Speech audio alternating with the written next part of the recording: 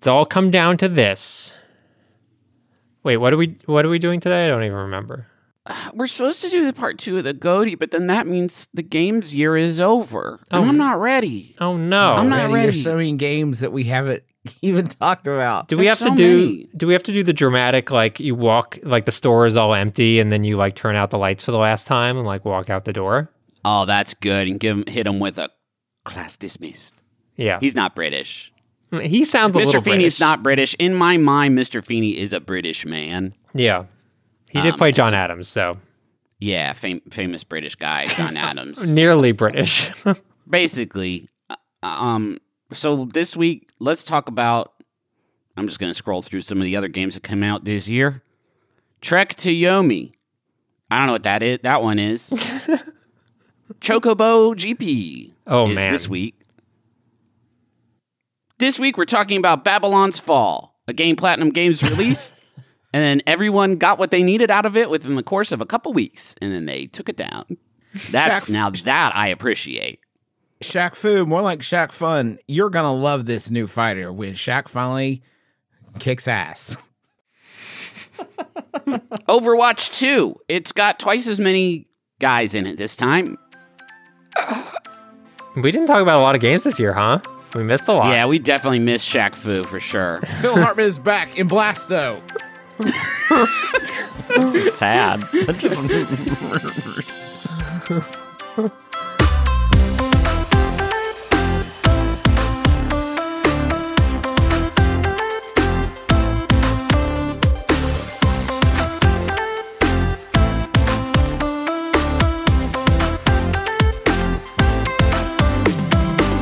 My name is Justin McElroy, and I know the best game of the year. My name is Griffin McElroy, and I won't claim to know it because we haven't done it yet. My name is Christopher Thomas Plant, and I can feel in my heart that the best game of the year is Nier Automata, baby. My name is Ross Froshik, and I know the best game of the week. Welcome, everyone, to the Besties. It's a video game club, but just by listening, you're a member. We used to say it's a game of the year show that goes all year long.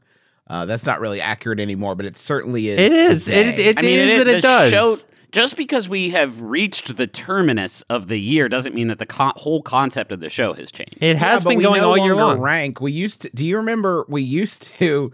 Oh God! Remember the way it used to work is that you would play a game and it would be the game of the year until a better game came out, and then it would get dethroned. Best concept, such a good concept. It's a funny concept. We also picked 4 games in one episode and picked the winner of those 4 games every single episode. So much work. I'm so glad we do it so this many way. bad games. So many games that we cared about. Yeah, anyway, this is the new and improved Besties, and we're finally done changing the format. Can't even say it. We're changing it. It feels like it though, right? Is this our second consecutive year doing the shit the same way? I mean, we're not doing the shit the same way. We're actually changing the final 5 things. Fuck, brand you're right. new. Yeah. But I really like it. I think it's gonna work. Chris, can you run us through how we got here? Sure. Well, in the past, it was just like a traditional bracket, you know? The best games down to the 16 worst, whatever it was. Now, we have inspired matchups. So, last time we had, story games going up against each other, and only one wins. And now we're doing that again. So this is like not traditional bracket. We're doing best possible matchups again. So it's not just however it would have transpired in the bracket that we threw up on our Twitter page. Realizing could have been a little clearer on that. I'll take the L. Here's make an omelet without breaking a few eggs. A few idea eggs. Here's the big change, though. We're gonna do this first round. It is 4 showdowns, 8 games, and when we get the final 4, we're gonna take those final 4. We're gonna toss in a little spice with Elden Ring, and then we're going to organize our top 5. We're not just gonna keep these things fighting against each other because that's not compelling. The top 5 games, they're all good. They're all wonderful. We should be celebrating them. So I think it's about time for us to get started with the first set of showdowns. Okay, all right, we'll do that right after this brief interruption. Unless we don't have sponsors, in which case we'll just come right back. This episode of The Besties is sponsored by Aura Frames. All right, so you know there are a number of people in your life that are not necessarily the most technologically savvy. I'm sure immediately names jump to your mind. Those are the sorts of people that you would say, oh, maybe they would want a digital picture room in their house, but they wouldn't necessarily be able to like set it up and get it working and add new pictures and stuff like that. That is where Aura Frames comes in. It's a digital picture frame that allows you to basically upload any photos that you have directly to the frame. You don't need them to do any work. In fact, you could even set it all up before they even open the box. You have the account set up, you just have to connect it to their Wi-Fi, and once that's done, everything happens over the internet. So you can add new photos, you can do whatever you want, and it all works completely smoothly. I set it up for my grandmother, who's 95 years old. I set it up for my mom, who's 70 years old, and they both love their Aura frames, and they love seeing the pictures and new photos of the family, all being added without them having to do anything. So I'd highly recommend it. I'm really, really happy with it. And right now, you can save on the perfect gift that keeps on giving by visiting auraframes.com. For a limited time, listeners can get $20 off their best-selling frame with code BESTIES. That's AURA frames.com, promo code BESTIES. Terms and conditions apply. All right, there's no time to waste. I've been playing a lot of these games these past couple weeks, so I could be a little bit smarter in these discussions. Our first pairing is Kirby and the Forgotten Land versus Tunic. This is the hardest one of the four for me. Of the four so matchups, much so that it may point out a fatal flaw in this this Final Four into Final Five sort of format, which is to say, I think both these games should be in the Final Four, but they can't be. That's true because they have to because of rules that we made up. Yeah. Well, real rules. I'm going to throw Fresh under the bus. I kind of thought we were just doing a traditional bracket, and now no, but we. For the second part, I thought like it would be a bit more of a traditional bracket for the second. Nah, this is going to be more interesting. This is going to be more okay. No, okay, sure. Because I pit games that were similar against one another. Again, so you want the final five to be like kind of like a melange. Yes, a tasting menu rather than just being like 3 reading games would be a drag. Yeah, sure. Okay.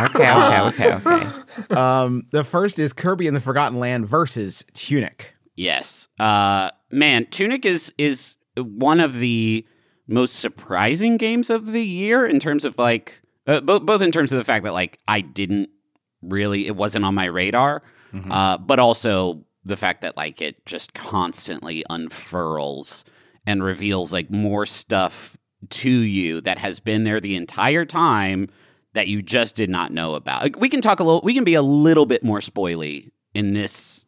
Yeah, second episode. Okay, right? so just to be clear, I actively do not want to reveal the like there's like a big mystery that extends throughout the entire game, and I do not want to talk about that because okay, well, I won't say that. I will say that there are there are things that your character can do in Tunic from frame 1, right? Yeah, that you just don't know because you don't have the instruction booklet pages telling you to do that stuff. And when you find out that, like, if you hold this button for a certain amount of time, your character does a special action that you can use to solve a bunch of different puzzles. Or just as simple as, like, you don't know you can... I remember when I started playing this game, I was like, man, I run kind of slow. I'm just going to, like, roll around everywhere because that feels a little bit faster. And you eventually get an instruction book page that kind of hints to you that if you just hold the roll button and move, you will run. Yeah. And there's also like a whole level up mechanic that like is not, even when you find the instruction booklet page, it's like Fang times 5 fire. It's like, I don't know what that, I guess so. You need to be willing to like play this game at its own level, which is to say, like, can you be patient enough to not just look things up?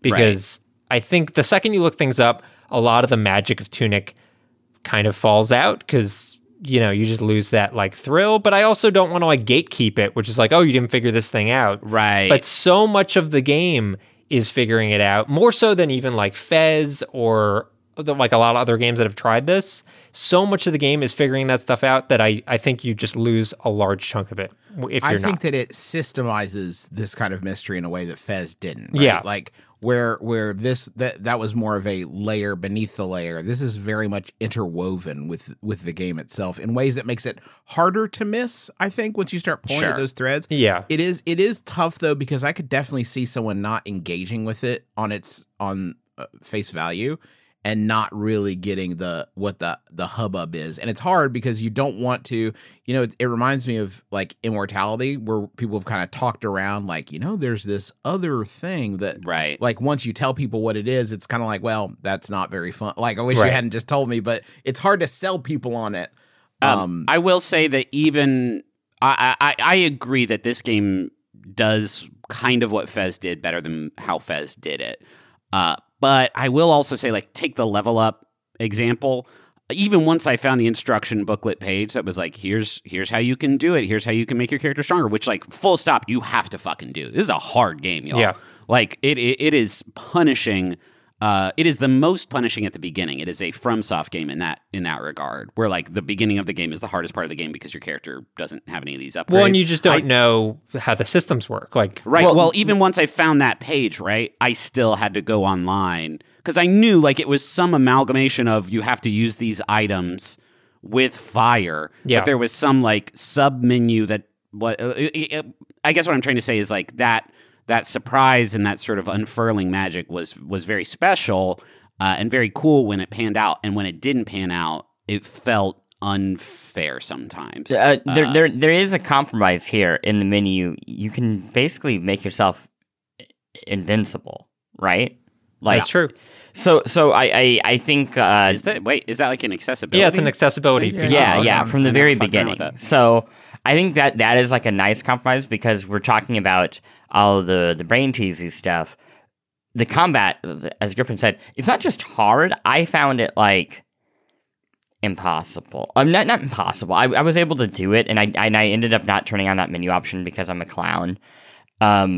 But at the beginning, it really is pretty annoying. And I think having that there is a nice way for you to focus on the fun, brainy stuff of the game and not worry so much about the combat, which does get better, but is not especially enjoyable. There's zero shame. And I turned that feature on, and I had just as much fun. Like I should have, yeah.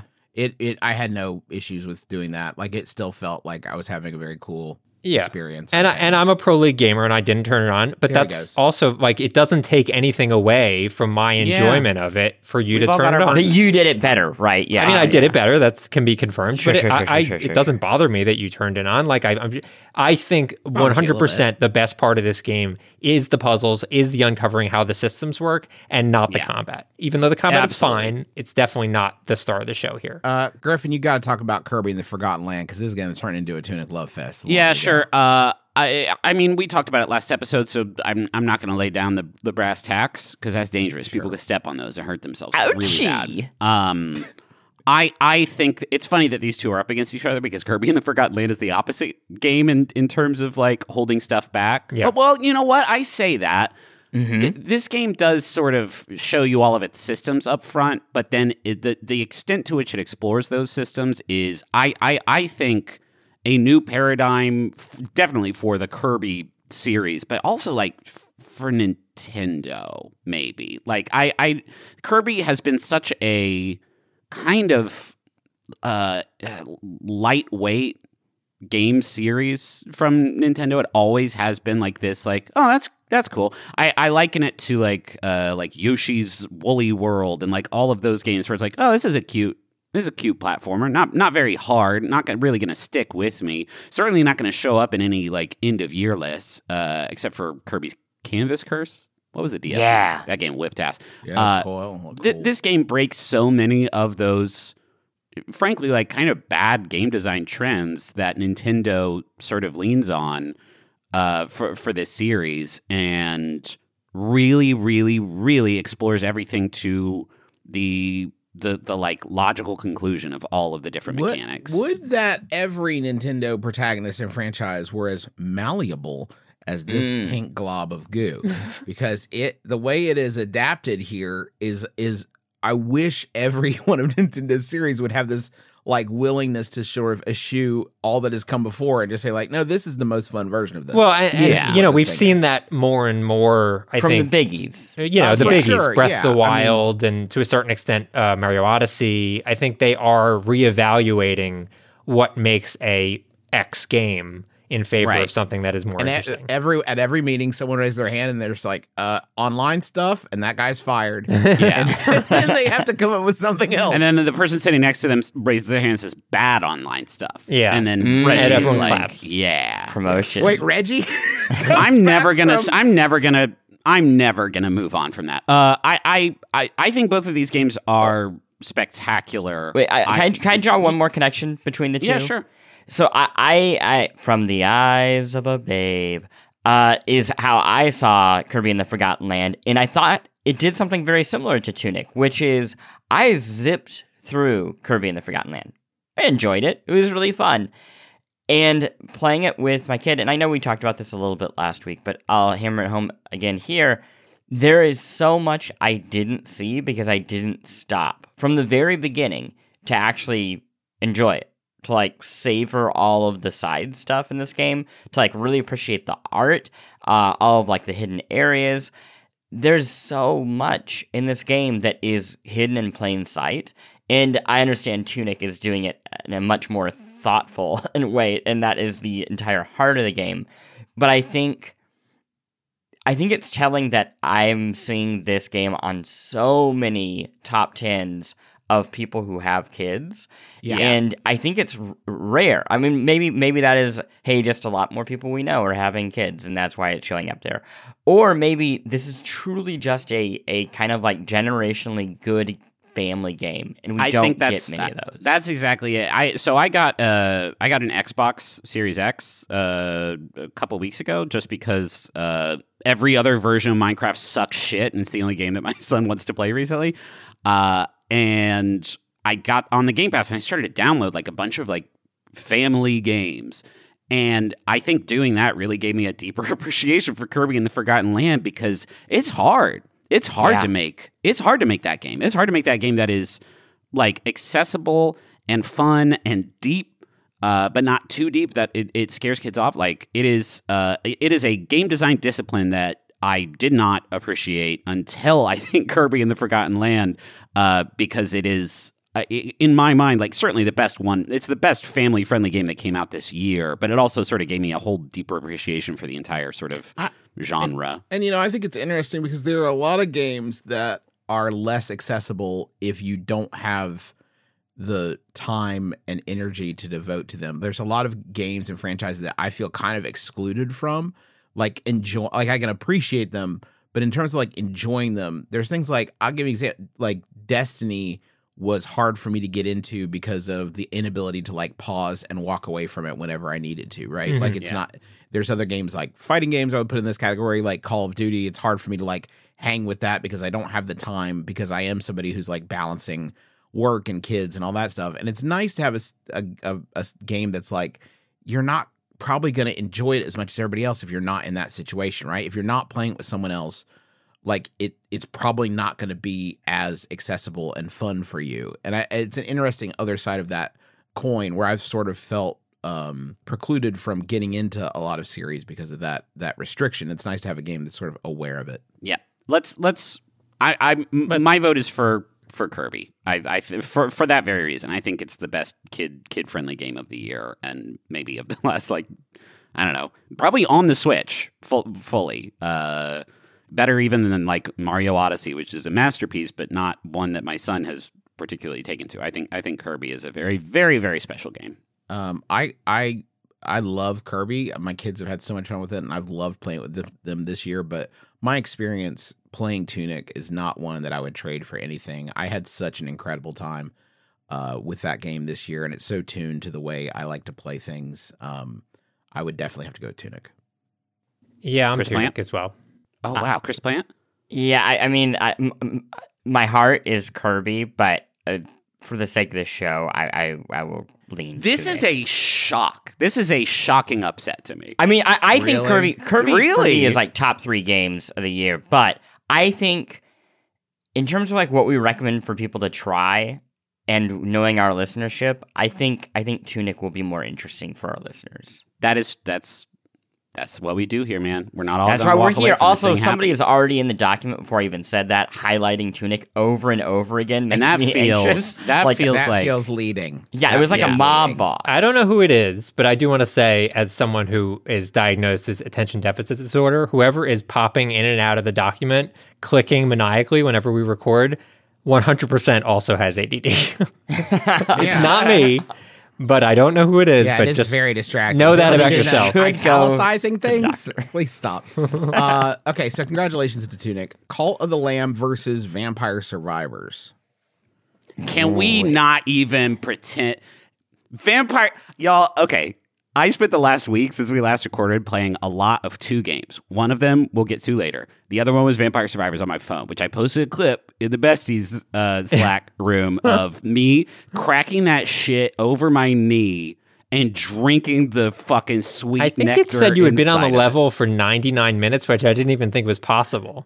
Yeah, I found a build that was basically an unkillable, infinite gold generating, just Leviathan. Doesn't death show up and just kill you automatically? Second death? Not always. Now wait, is this okay? I have to ask because I played an astounding amount of the console version. Had you not played? I mean, I played it. No, I had not. I had not like finished all the levels when I played it on Steam Deck. Okay. And I have played a lot more than that on mobile because it is perfect for mobile. It's honest to God, like if you want to talk about like game accessibility, which is not in the traditional sense, but in the like, can anyone just get this thing? Vampire Survivors on mobile is free and fucking phenomenal. And it only requires one input. I am never going to take it off of my phone. See, that's my only hesitation. I think I'd like that, but I've spent so much time on the console version, like I can't go back to square. It's up to you. It depends on like when was also the last time you played it. Fucking permission. They have. What I'm saying is they have updated the game a lot. They've added a lot of secrets. They've added a lot of characters. They've added new weapons. They've added new bonus stages. They've added like a ton of shit. So it is also a game that I think you would not regret. Like I'm still like actively playing though. Like I'm seeing all this stuff. I think Vampire Survivors is really, really excellent. I think Cult of the Lamb does some cool stuff.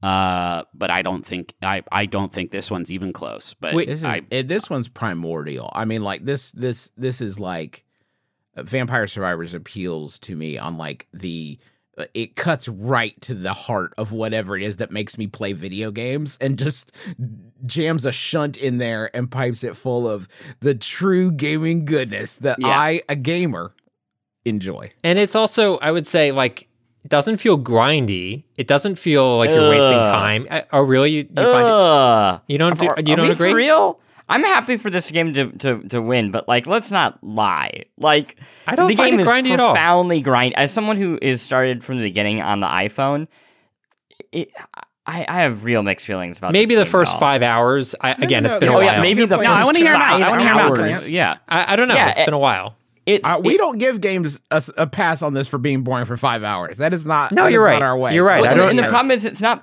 boring. It's just you cannot compete until you grind to get gold, to buy the upgrades that you need to be in a position to like play quote the real game.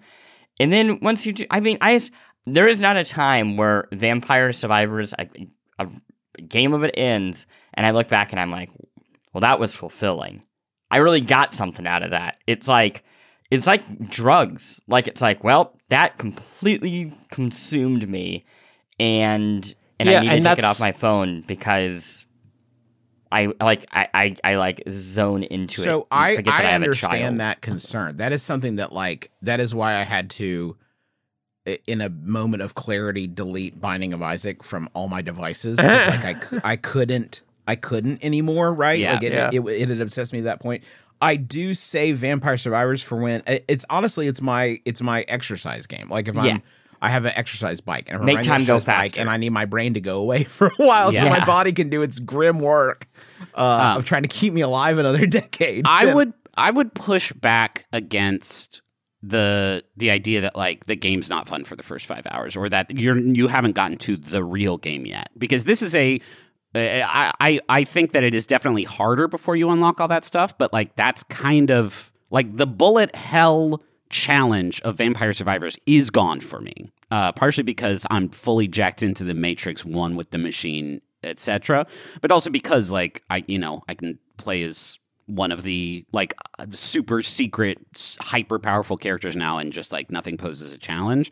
There's like 150 some things that you can unlock while playing the game, and so with every run that I did, any run that anybody does, like you are constantly unlocking new weapons, new accessories, new things like that, and so like what fulfills you out of a game is an entirely personal decision, but I don't think it's fair to say that like nothing's happening until you have put in the sweat equity. Well, you to, can't like, compete. You can like you. I mean, I'm sure mean, there's some there's no extremely leaderboards. hardcore player who can compete with a base level. But you don't I'm need sure, to but- survive to 30 minutes or whatever it is to feel like you're doing things in that game. Right, it Like, should be hard to do. Like if that is if making it to the 30-minute time limit of a stage is like it is like one of the unlock requirements for like a lot of different things, like that shouldn't be a given. From okay, the but start. then I would say the like getting the weapons that are fun,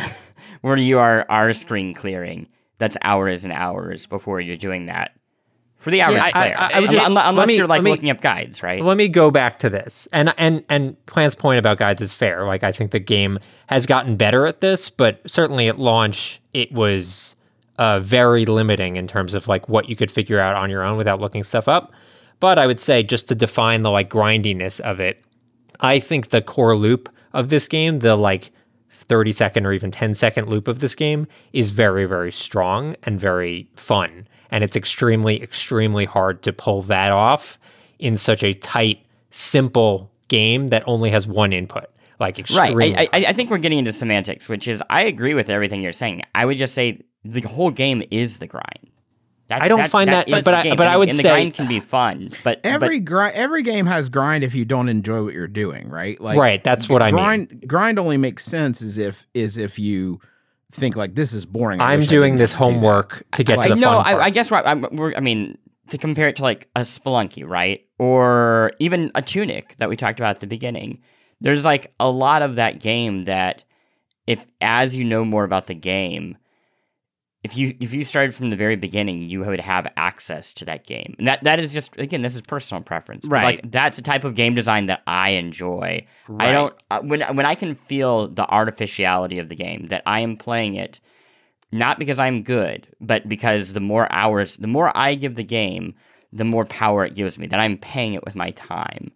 That's can when you I make get that kind same of that you bummed can make out. that same argument when the rewards that you're getting are knowledge based.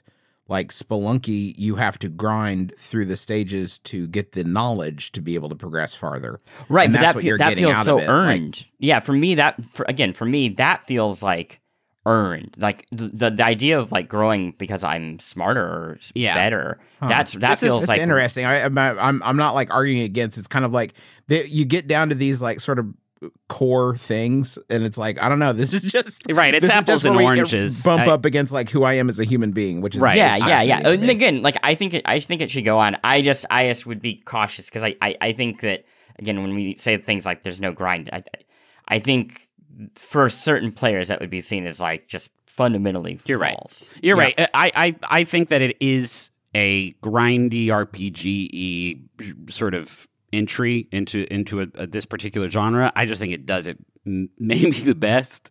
I think that the many carrots that this game puts before you are all pretty delicious, except for the cat weapon. What the fuck were they doing? It sucks. Do you want to talk about Cult of the Lamb just a little bit here? Honestly, We talked about Call of the Lamb last time. I mean, it is, but it just kind of barely made it through to this point. And I think that Call of the Lamb is like very solid. And if you're looking for like, oh, this would be fun and has a good sense of humor and a little dark, then Great Steam Deck. Kind of a perfect Steam Deck. It game. is. for sure.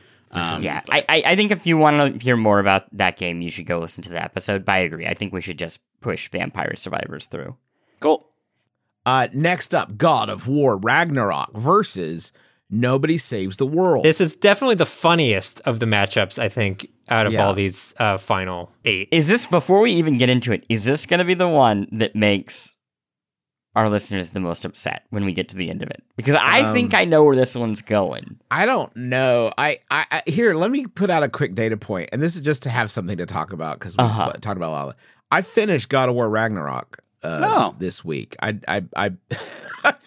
talked about my struggles with finishing that game, and I finally did it this week. And do you feel like you're a better dad now?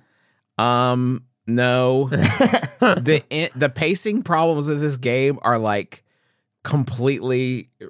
I mean, they are persistent throughout. When you think that this thing is like getting to an absolute huge climax, it's almost instantly like, let's walk around in the ice. Come, boy, let's walk around in the ice and talk about being sad. And it's like, that is like in the next 10 minutes is just people talking about being sad. I don't know, man. It's one of those that's like by the force of the, I think probably budget it was allotted and talent that was put against it and time, all that stuff. The narrative succeeds more than 9 out of 10 games just from like sheer force of will. I kind of feel like, but in terms of like, there's lots of well-written dialogue in it. You know what I mean? And performances are strong. Yeah, the performances are strong. The dialogue is strong. But the overall like way that the game works in concert with its narrative to deliver a message is simply not there. I mean, it's like just not on the level of the original, the God of War last one. Yeah, there are plot beats towards the end of the game that rely on like pretty major twists and surprises and MacGuffins, if you will, that just like they either don't feel satisfying or don't feel earned or are completely out of nowhere, and it feels like they were like, oh, we had no idea where to take this, so we're just gonna like cut that off at the knees and end it. There are but I would also add there are emotional moments of this game that do hit really strong, like make me incredibly tied to these characters. I just wish that the actual events, the beat by beat events of the game was more interesting. And I think those emotional moments are undercut by what Justin was saying, and we've talked about a lot, the pacing issues. The game, the core game, and when I say core game, I mean like the gameplay, what you're doing in levels and combat and stuff like that.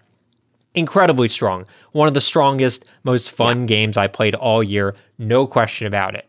But so much of the game is dedicated to that narrative, and I think the narrative really kind of falls on its face.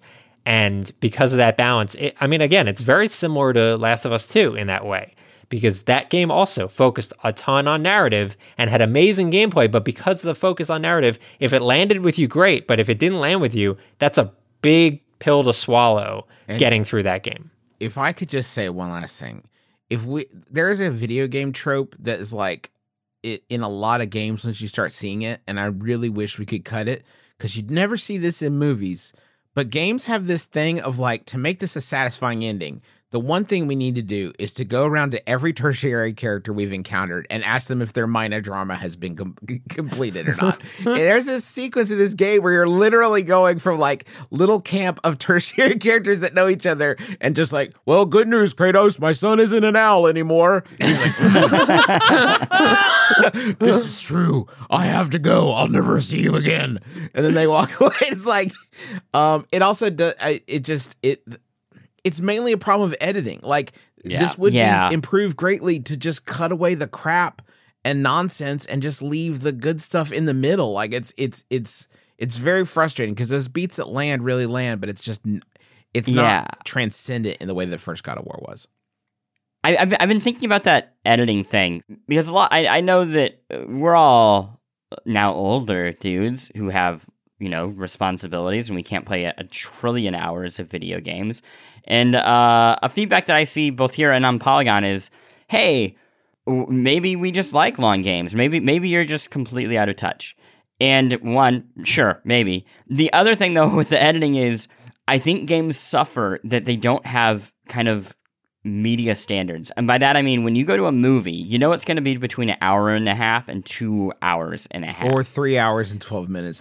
Jim. Oh my gosh, yeah. Yes. Well, if it's gift. a masterpiece and you've broken all the rules.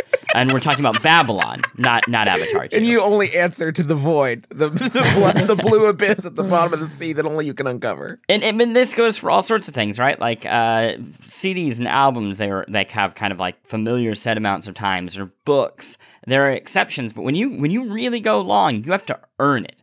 And I think that there's a weird contrast with video games where a lot of these studios and publishers, they are measuring success not just on sales, but the time that you put into the game. That is like a key analytic that they care about. And that is just a fundamentally bizarre way of caring about art. Imagining like, we just made this movie we made it 12 hours because we thought like, well, if you're at the theater, that's, 12 hours you didn't spend watching other movies. Yeah. That's weird. And I think that is what we talk about when we talk about editing here of why? Why is it so big? What are they accomplishing with the scope? Yeah, and I would also add, I think the complexity of game making, obviously movies very complex as well, but there is a standard of length there. With game making in particular, I think what's so hard is that you do not see a lot of those editing problems until extremely late in the process. When you've already paid hundreds of millions. Cost fallacy sort of issue. Exactly right. So can we move on to Nobody Saves the... I am struggling with this round, and I want to hear... we talked a lot about Nobody Saves the World in the last episode. I should just stop saying that because fucking, of course we did. That's how this works. And it does all of that like really clever Diablo-esque stuff in a new way and was like a really fun multiplayer experience for me. I am struggling with this round, and I'm wondering if I am in the minority here. You want Kirby to go forward, don't you? Well, yes, but I'm only on the same page. Only because like I'm kind of milquetoast on both these games. Like both of them kind of fell out of my brain in similar ways. I think God of War Ragnarok is not as good as the original God of War. I think Nobody Saves. It's better than the original God of War. Okay, fine. I think Nobody Saves the World is a great game, and I'm glad I played it. But like, if I'm comparing it to either Kirby or the two remaining games on this list, I don't think either of these really cut the mustard for me. You know what? Here's the deal. Besties has always been known for its willingness to be malleable, much like Nintendo's pink mascot. And in this case, I am totally fine once again changing the rules and saying... But this is the last time, just to be clear. Yeah, we're never going to do it again. After this, call me Mr. Birdseye. It's but, frozen. But I do agree with both Griffin and whoever else has said it. Between God of War, Nobody Saves the World, and Kirby is my preferred game. Kirby beats the shit. It's not just a case well, of then like, why my favorite, like, oh no, my precious baby didn't get taken through. I think Kirby just beats the ever-loving shit out of both of these games. Well, okay, that's a wild thing to say, but we will get... I'm fine with this change. Okay. I'm fine with this change. I just want to say one last thing, and I hope, and I'm curious if Russ feels the same way. All of this complaining that I'm doing about God of War Ragnarok is really, it feels nice to have a game that I can engage with on that level. Sure. Yeah. Like it is nice to have something that is like critically interesting to talk about. And it's not Days Gone, you know? Right. Exactly. Like it's succeeding a lot more than it isn't. It's just not, it doesn't succeed more than its predecessor, which I thought was astounding. And like, I am in no way saying that it's not worth checking out. I feel like they're probably issuing these to anyone who owns a PS5. Like, I know they're in a lot of pack-ins and stuff. It's really absolutely worth playing. It's not a waste of time. I wish it was had a better handed editing, but there's stuff in this game you should absolutely see for yourself because it's wild and a lot of fun. Yes, I think that gets it. What we like about games is they make us feel something that we feel very, very strongly. And God of War Ragnarok is one of those games where it's like, it is a plus video game. You know, you're going to have a great time spending your time doing that. But in credit to Vampire Survivors here, even though it makes me very angry at times, it makes me feel that because it's doing something just bizarre and something that I do not come in contact with very often. And it basically is so minimalist that it shows the like very skeleton of video games. And that's cool. And like that's fun to talk about and it's fun to think about. And I can't stop playing it even if it makes me angry. And the fact that I literally can't stop playing a game that makes me angry is wild. Sure. I also think God of War Ragnarok was an impossible sequel to make. Like making the sequel to such a like revitalization and it's like self-critique. At least 2 or 3 games. Like it feels like I wish it had been. This reminds me of the heyday of episodic releases. You know what I mean? Like I wish we had that for this. It would have been better. Okay, we got it. Let's just say I'm fine with this. Kirby will in the battle between God of War Ragnarok and Nobody Saves the World, the winner is Kirby. It just eats it all. It just eats it. It consumed. Okay, here's what we do. Plausibility. Kirby the Forgotten Land absorbed one of these games. That's what happened. And he became God of War Ragnarok. I guess Nobody Saves the World thematically would be the game to absorb because it is kind of about that exactly. Yes. Okay. So he absorbed Nobody Saves the World and snuck into the end. Plant. Oh man. Everyone. No, I'm gonna take at least one of these, and then Plant could take the other one. Oh, I was gonna say, can I just step out? I don't smoke, but I'm just gonna take a smoke break while Plant just kind of monologues. I wanted to hear Plant talk about Citizen Sleeper because I don't feel like we got as much of his. No. We're all passing the buck here. Fresh has been playing a lot of both these games. I finished Citizen Sleeper, right? Rust. Yeah. Tell me your Citizen Sleeper. I played both of these games. I did not finish Pentiment. Congratulations. Thank you. Citizen Sleeper. You posted a screenshot of Pentiment in the Besties chat, by the way. So that fucking seemed funny. like self parody almost of somebody darning. Yeah, learning how to pull yarn into a spool and turn it into, I don't know, sewable yarn. Whatever I was doing, that was a moment in Pentiment, which I found very funny. Okay, so I haven't finished Pentiment, but I did finish Citizen Sleeper. You might recall from last episode, I was like a little bit, not really necessarily feeling Citizen Sleeper. It took me about a half hour more before it started clicking. And why it started clicking was I started to get like actual humanist moments with the game where I was meeting characters and like starting to care about their individual stories. There was, this father and his young daughter who they were trying to get off this space station and they were trying to like win this lottery that sounded like shady from the jump. And you're trying to help them out. And then you're like babysitting for the kid. And the game is filled with those little side stories where you're really just like learning how this space station works and beats, but in a really like humanist way that departs from, again, the first half hour of the game is like a lot of like techno babble and you're trying to just wrap your head around the systems. And then once you do that and it clicks, I think this game reaches these moments of like incredible like emotional satisfaction very, very quickly for a narrative game.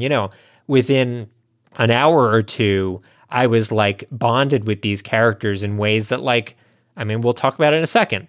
I've struggled with Pentiment. I've spent probably, Plant thinks it's less than this, but it feels like 5 or 6 hours with Pentiment. And it has moments of that, but it has taken so much work to get to those moments that I feel like I'm kind of drowning in like 30 named characters trying to like make sense of who do I care about? What do I care about? Like you're in one of those chapters of Game of Thrones where they're like delving into the history from 300 years ago and you don't know why you care. And it's starting to like peek its head out where I was like talking to a woman whose husband was like died from like an accident and she was really bitter about it. And I was like, okay, I'm like starting to get this. But then you sort of like, okay, well, you got to go find someone to eat lunch with. And then I had a lunch and I don't know. That's the divide for these two games is like, I think Citizen Sleeper talking about his day. We had a lunch. It was nice. We went by that's really like a lot of Pentiment is like doing your day and then learning narrative from that. But like, I think Citizen Sleeper gets me to the place I need to be from a narrative game standpoint much quicker and more methodically than I think Pentiment is kind of languishing in that. I'm sure it gets there because I've read all the reviews. I read a bunch of Steam reviews that were like over the moon about it. I know it gets there. I just don't know that I am the person to like go all the way with it. I think it's tough in the comparison because Pentiment is doing a lot of stuff Citizen Sleeper isn't. But I also think Citizen Sleeper is. I think it is the best written game I've ever seen. Like, I don't think there is a game where the writing constantly, all the characters, all the narration is evocative, like, with every second. Like, if you're going to make a game that's reading, the reading better be this good. And there are so many stories in Citizen Sleeper that I like really impacted me, and the ways it sort of meditated on that central theme, I thought were just amazing. Can I offer a counterpoint to Russ's whole argument about the humanist sort of angle connecting with Sure, them? yeah, please. My character was like a hacker at the beginning, and so my favorite. Yeah, in Pentiment, I was hacking Illuminated Script. I was doing some quick. I found some new chapters of Matthew that were locked behind a firewall. Matthew 69. What is this? 69. Holy shit. No, in Citizen Sleeper, I played a hacker, and so the game clicked for me when I met a sentient vending machine, and then had to help terminate a rogue AI. Like, for me, it was just pure. All of the your characters, you guys are having some real struggles. Just humans trying to get by in this space station. I just want to go hang out with this fucking sentient vending machine and just talk about techno garbage for the next 2 hours. And that was that whole my sequence shit. is so fucking wild. Amazing. So like, it's got something for everyone, even people who don't care about video game characters like me. I think you're right that Citizen Sleeper is much more approachable. It is considerably more episodic in terms of like, hey, this is the vending machine sequence, or this is the babysitting sequence, or this is the deep forest sequence. And I think just having a little bit of game, the Yahtzee, the right amount of game for type of stuff, storytelling. It really does help a lot, and I think it is so generous to the player. We talked about this a little bit, but it feels like life and death at all times, but the game really is watching out for you. Yeah. It is for sure. making sure that you're going to... While also presenting you with, like, challenging and meaningful decisions literally constantly. I was playing yesterday. This was the other game that I mentioned playing a lot of earlier.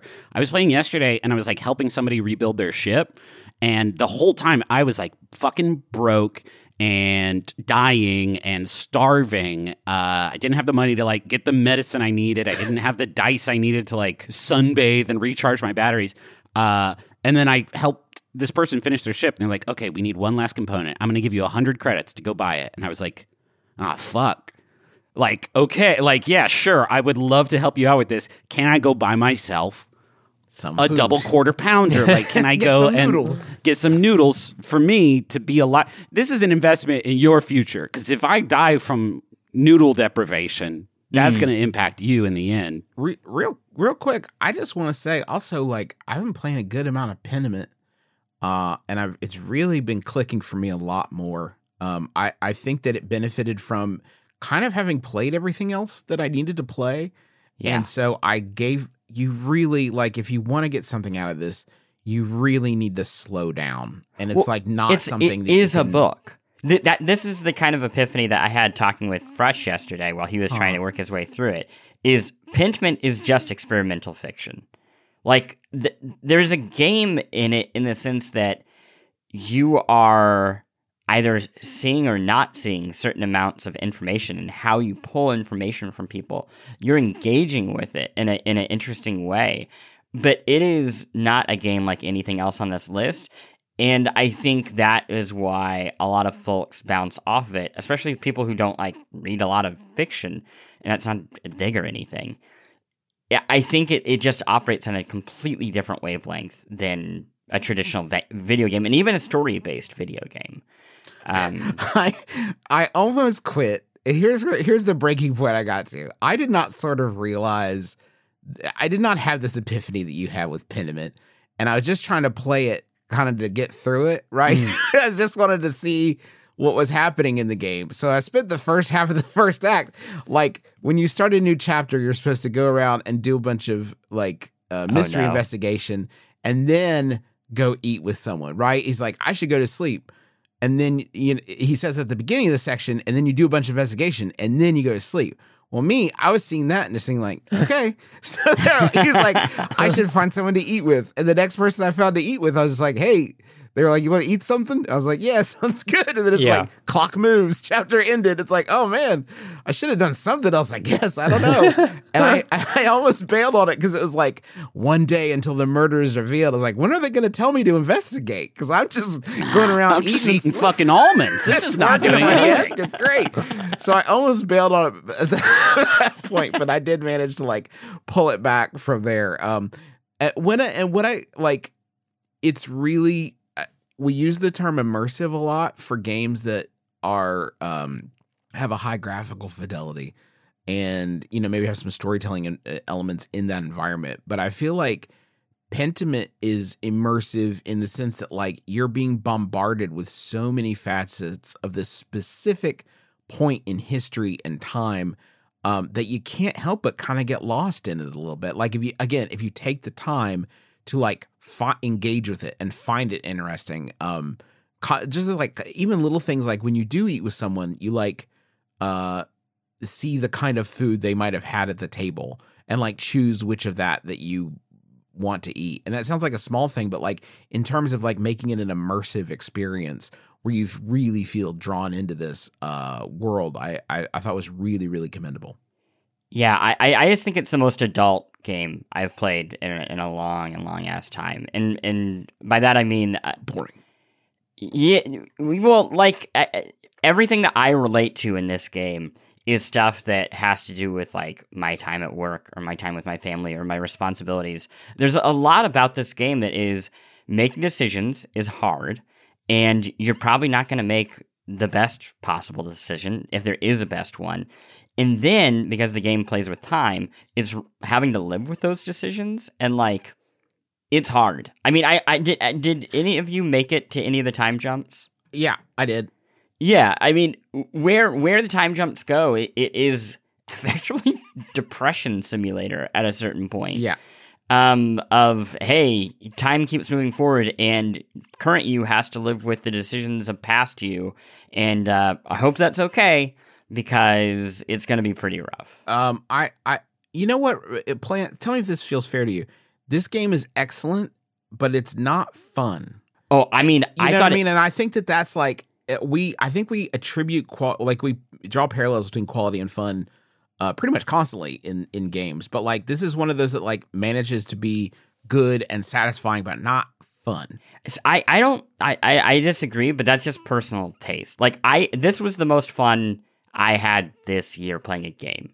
I was like completely enraptured, but it's not fun in the sense of like, no, it's not like there's not combat fun. I guess, I don't know. For me, fun is like when game ends or a session ends and I like feel like better than I did when I started. Sure. That's like what like but see, really that to me is satisfying. Like maybe we're in a semantic argument. Yeah, right? yeah, but like it's not fun when I think of fun, I think of like an addictive sort of. I want to do this mechanic again because I'm learning more about it. Yeah, you're thinking moment to moment, and which a book just isn't, right? Like that's just not. And that's why I wouldn't describe it's Citizen Sleeper as necessarily fun either. Though Citizen Sleeper again because it is episodic and there is some gameplay to it. You do get that more little hit fun. when you get a good roll. Yeah, you get a good roll, right? Yeah, I think Citizen Sleeper should win here. Pentiment is, I mean, these are quite literally my like number 1 and number 2 games for the year. But I think Citizen Sleeper makes more sense. I think it's the one that all of y'all connect with more. I think there's more gaminess there. And, I mean, it also just, it got me at my core. Did all of you leave? So a big part of the game at the beginning is you are on the space station and you are trying to find a way out, whether it's to escape a hitman or to find a new life or do any of those things. Is that the kind of like approach that y'all took?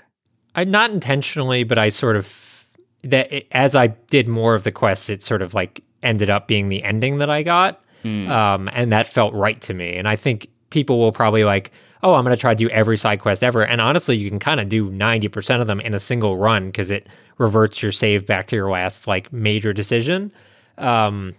But yeah, no, that's what I would do. I stayed, and I gave up so many opportunities to like go in different interesting directions, and it was like one of the most exciting endings because it hit me that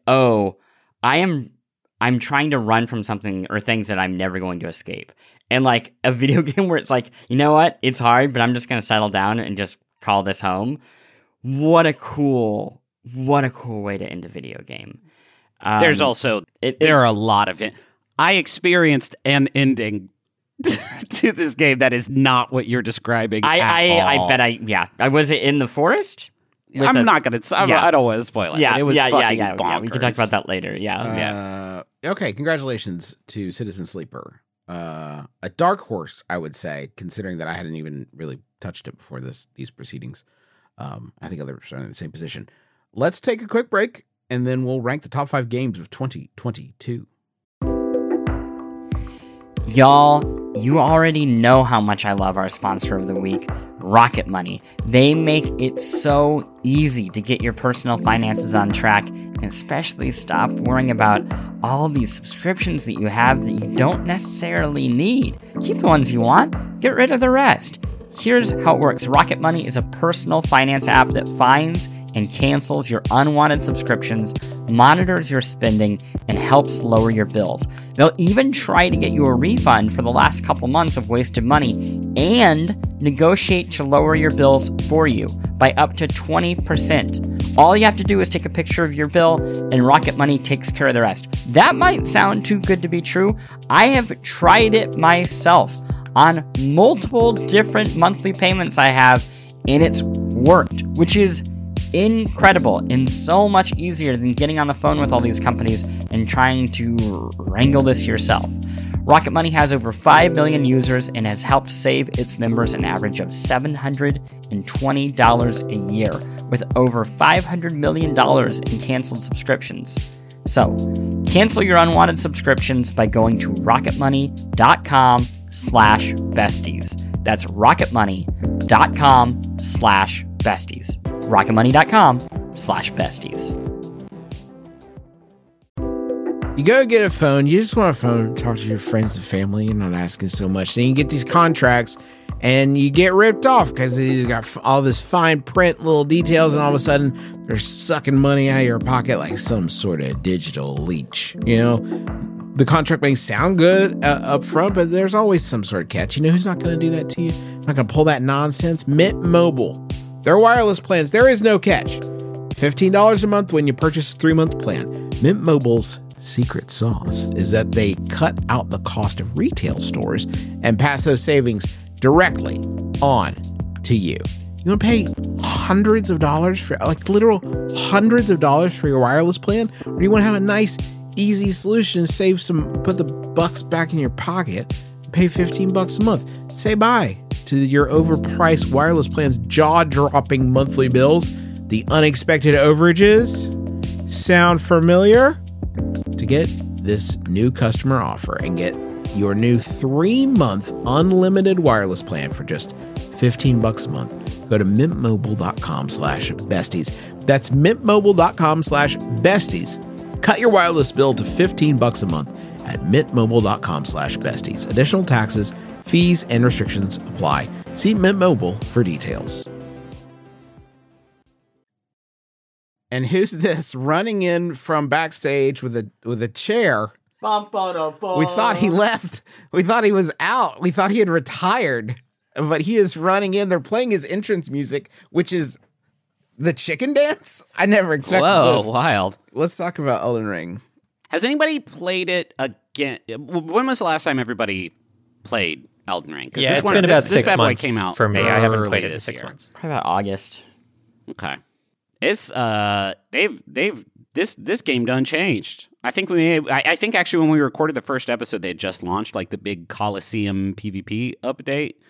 But I don't know. It's not so transformative. Let me add to this. Even though I haven't played since probably like the summer, I have continued to watch every lore video I can find, this is an interesting build video I can find. Yeah. Anything that YouTube wants to throw at me about Elden Ring, I will watch because it is so still top of mind. And a part of me is like, oh, I want to go back and play more of it. But then I'm like, well, I'm going to wait until maybe there's DLC and do like a clean run of it. It has remained with me for the entire year.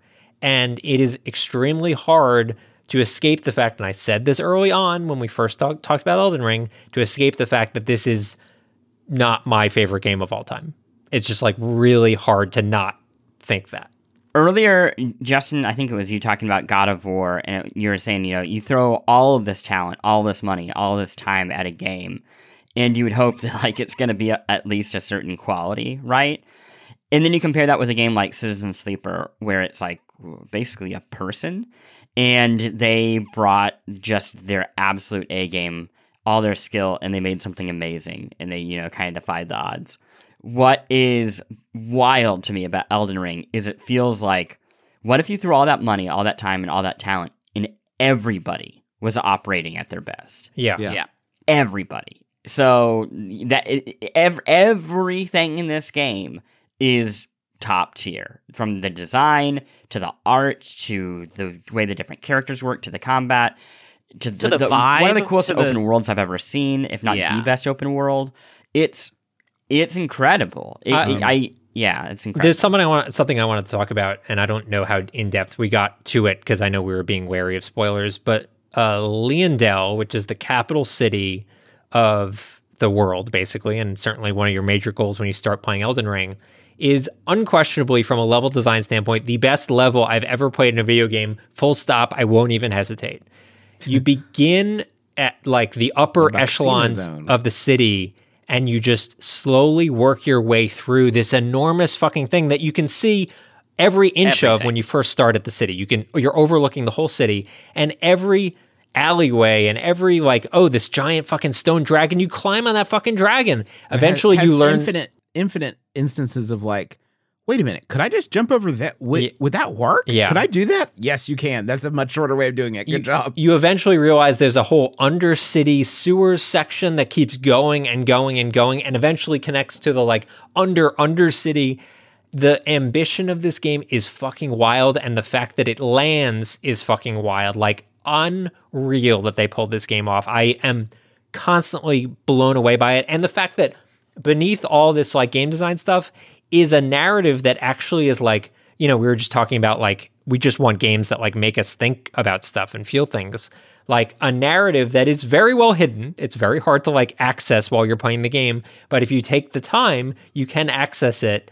And on YouTube. On YouTube. No. Mostly. Let me say, I want to say this. This was my biggest thing from my. I've been replaying Elden Ring because the first time, I ate that fucking game up, and I think took down almost every boss and really beat the shit out of it. But I didn't do hardly any of the NPC side quest stuff.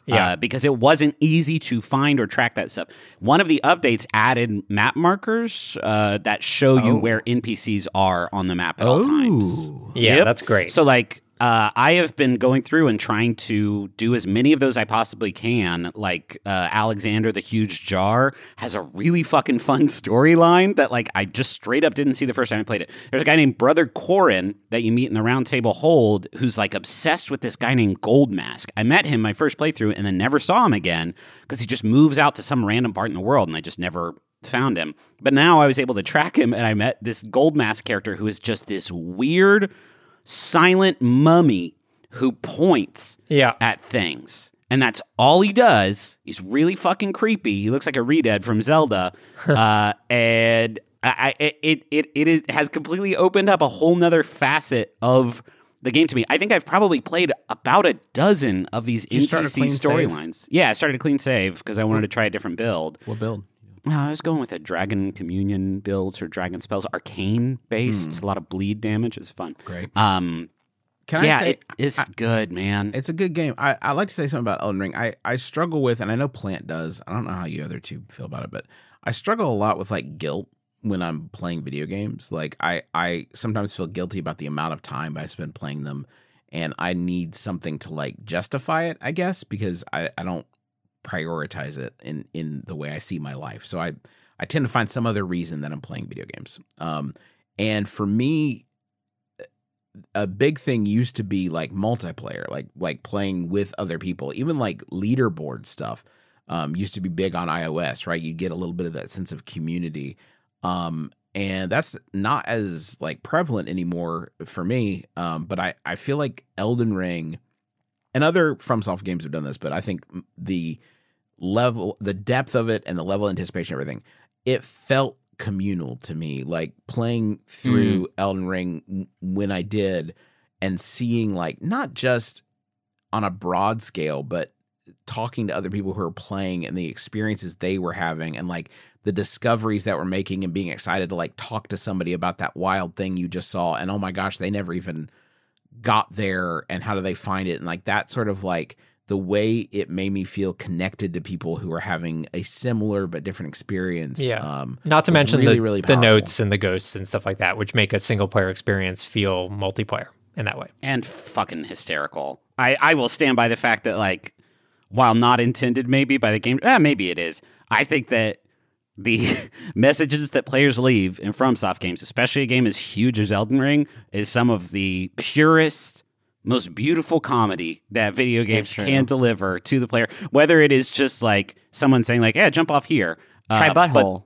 Try finger, butthole. But then the best is just like you come up on a corpse and it's just like, behold, mushrooms. And you loot it and it's just some mushrooms. Like that shit gets me every time. I think we could talk 4 hours about this game. We have already. Plant, do you have anything to add? Yeah, sorry. I just want to build off the Justin thing really quick. Justin, you said that, you feel guilt and things like that. I'm curious if this is the same. I don't feel guilt. I just want to know that, like, I am getting something out of whatever I'm consuming and that, like, I'm controlling that. It's not controlling me. Mm-hmm. And that's, again, I think why I have trouble with Vampire Survivors, because, like, it is in control.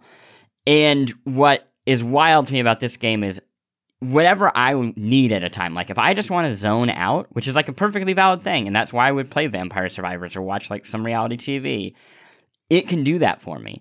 If I really, really want to get into the lore and, like, really think about it, I can turn on the YouTube video or try to figure it out in the game. If I want, like, a really good, like, competitive challenge, that's there too. What's so incredible about this game to me is it's all seasons. Whatever I want, I turn it on and I can focus on just that thing, and it is, like, delivering the best of whatever that is. That's incredible.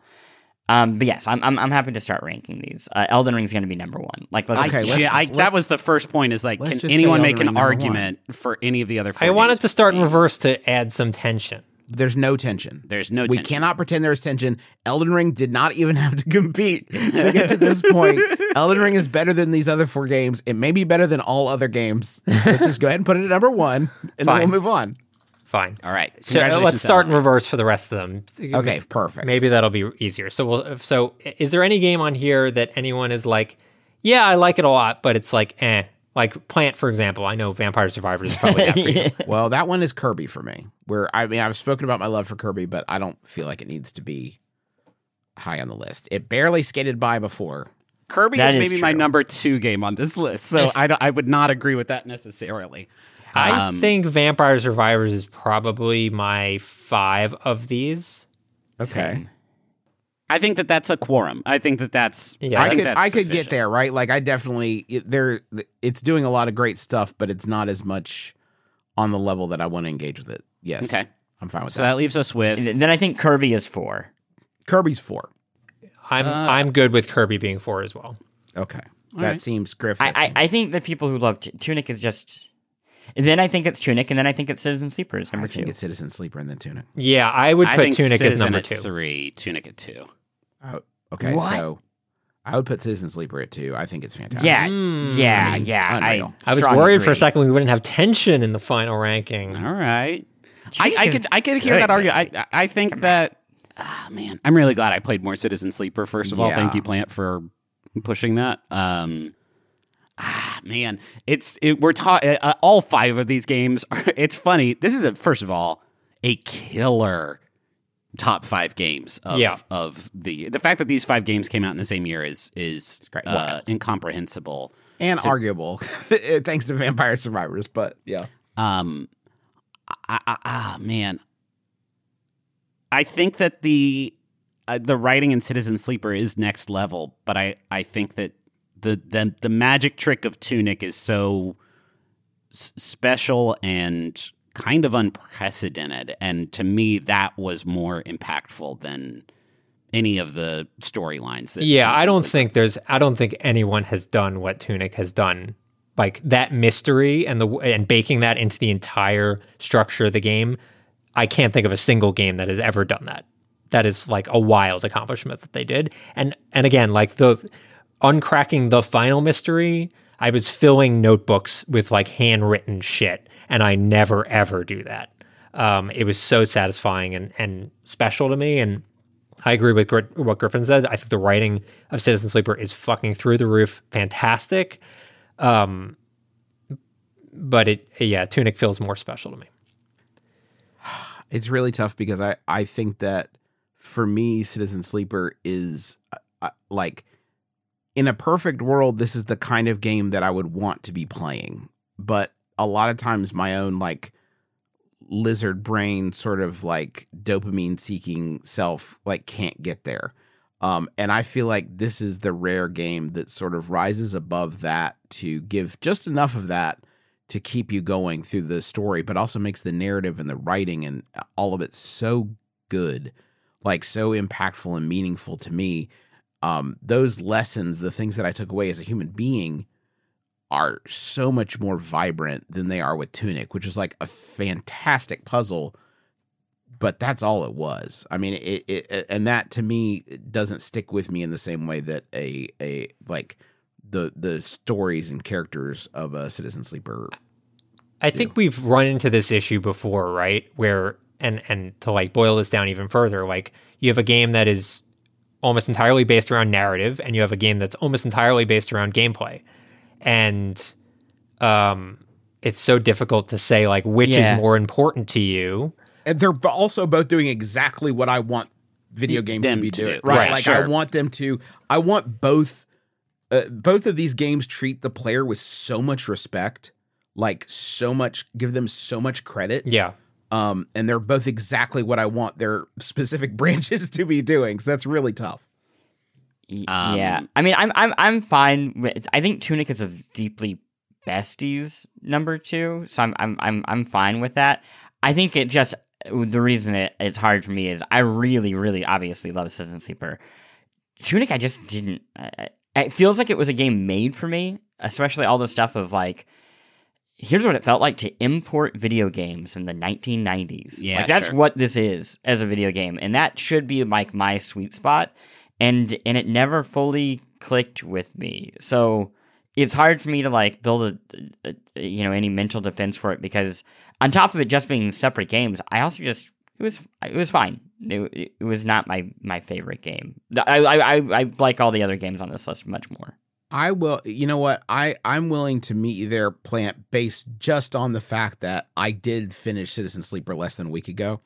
Yeah. And I feel like there may be some recency bias there in influencing, because I know how much I loved Tunic as well. So I'm fine with Tunic too. Is this a lock? I think we're locked. Did it. I think we did it. All right. Wow. Let's do it in reverse. All right. Now we have the tension of memory. Yeah. Okay, number 5. Vampire Survivors. Yay. Oh, we should all try to say the names of the Yeah, that'll sound. Is that what we're doing? Really? Number 5. Vampire Survivors. We all had to do it, or it doesn't work. Number 5. Vampire Survivors. Number 4. Kirby and the Forgotten subtitle. Number 3. Citizen Sleeper. Number 2. Tunic. Number 1. Elden Ring. Yeah, congratulations. I like this. This is a really you're right. Great. I actually do like this system. This is a very cool list. Like, this will be even more fun when there's even a shadow of a doubt as to what number 1 well, the problem is that's not going to happen next year. Well, I don't know. Maybe Starfield. Maybe Starfield is going to make a There's like no joke. There are a ton of games. This is actually a good segue to what we're going to tease for when we come back. But there are a ton of games coming out next year because all the games that you've wanted to play have kept getting delayed, and now they might actually come out next year. So there will be a lot of competition. It is not a one-horse game at this point. Yeah. Yeah, man. I can't believe Final Fantasy 16 comes out next year. How fucking bananas. Games are great. Do I have to play that one? Yeah, no, that one it looks good. I'll play that one for all four of you. Okay, good. You're like kaiju. Yeah, I was about to go down this whole list of 2023 games, but I guess that's what our next episode's about. That is the next episode. All right. Okay. Anybody playing anything else? Oh, man. Did you have time to play other things? I've been playing a cool little thing on iOS called Afterplace. I just kind of randomly found it on an iOS gaming thread on Reddit, I think. And it is like a 8-bit sort of Zelda-like adventure game that is I know there's a lot going on in it narratively. I haven't really dug deep enough to sort of get the broader picture, but it is perfectly tuned to play with one hand on the iPhone, which a lot of these games have that sort of cumbersome fake dual stick thing going on. And this is really made to play with like one thumb on the iOS, and it looks cool. The music's cool. The writing's good. It's called Afterplace. I think it's like $4 or $5. I just downloaded this game, so I don't want to go too deep into it because I can't pretend to know a ton. But I got Chained Echoes, which I've seen a lot of people talking about as being like this late end of year GOTY contender. It is a 16-bit RPG, sort of in the vein of kind of a Chrono Triggery feel to it with mechs, so that sort of Xenogears element on top too. Gorgeous looking game with some really cool ways of kind of evolving the turn-based battle system that we are all so used to at this point. And from it was a Kickstarter, I think, game, and everybody who has played it is just like head over heels in love with it. I just downloaded it. I've played maybe an hour. It is very, very cool, but it is also an RPG, so I feel like that's not even roughly not remotely enough time to be able to say any kind of definitive statement about it. But it's out on consoles, it's out on Switch, it's out on Steam. I've been playing it on Steam Deck. It runs great. So if that's your jam, it feels like this would definitely be up your alley. I've been Chained Echoes is the name of that again, because it is not a good, memorable title. It could be anything. It's actually bad. I've been playing Undermine on Steam Deck, which is a roguelite. One of the ones where you're a miner. And it's a roguelite. Oh, no. It's very similar to Binding of Isaac, but you are unlocking things that make you more powerful at the end of each run. And it's top down. It's more melee attacks than like range attacks like Binding of Isaac is, but there's randomness. You pick up relics that like, oh, this makes your pickaxe do fire damage sometimes and stuff like that. It is fun. I like it. It is hard to play other games after playing other games that are like Binding of Isaac or even like Rogue Legacy that aren't that as good as that, and I kind of think Undermine is a little bit in that category. It's still super fun, and I would say it's like... Has this been out for a while? Yeah, it's been out. It's been out for a while. I saw it on a list of someone's favorite roguelikes to play on Switch. It was a Reddit list. So I picked it up, and it is very, very good. But again, it's hard to compete with like Rogue Legacy 2 and Binding of Isaac. This sounds like something I would love, and then I just looked it up, and I played a lot of this. Yeah. I've been playing Yakuza 0. This is the time of the year where we can go and finish up games that are not stuff we're discussing on the show. And I had a big, long run of Yakuza during the summer, but didn't get to finish it. So now I'm going back and doing that. And what a game. What a game. Would you recommend... Okay, I never finished any Yakuza game, but I have Like a Dragon on my Steam Deck. I feel like that's the one that would sing to me the most. Yes, it is the one you should play. Okay, cool. Russ, thank the following people for reviews. Yeah, I'm going to very slowly and carefully thank the following people for writing reviews. We have Bo Vice, Dis Bliss, DRC4077, and $11 Logan. Thank you for writing reviews of the Besties on Apple Podcasts. Thank you to everyone else who has written reviews across the entire year and across the entire history of the show. We greatly appreciate it, and we really appreciate everyone talking about the show and sharing it. And here are the games we talked about: Kirby and the Forgotten Land, Tunic, Cult of the Lamb, Vampire Survivors, God of War Ragnarok, Nobody Saves the World, Citizen Sleeper, Pentiment, and Undermine, Yakuza 0, Chained Echoes, and Afterplace. We're back on January 6th with our most anticipated games of 2023, but until then, be sure to join us again next time for the Besties, because shouldn't the world's best friends pick the world's best games? We did it! Happy Besties! New Year! Happy New Year! Year!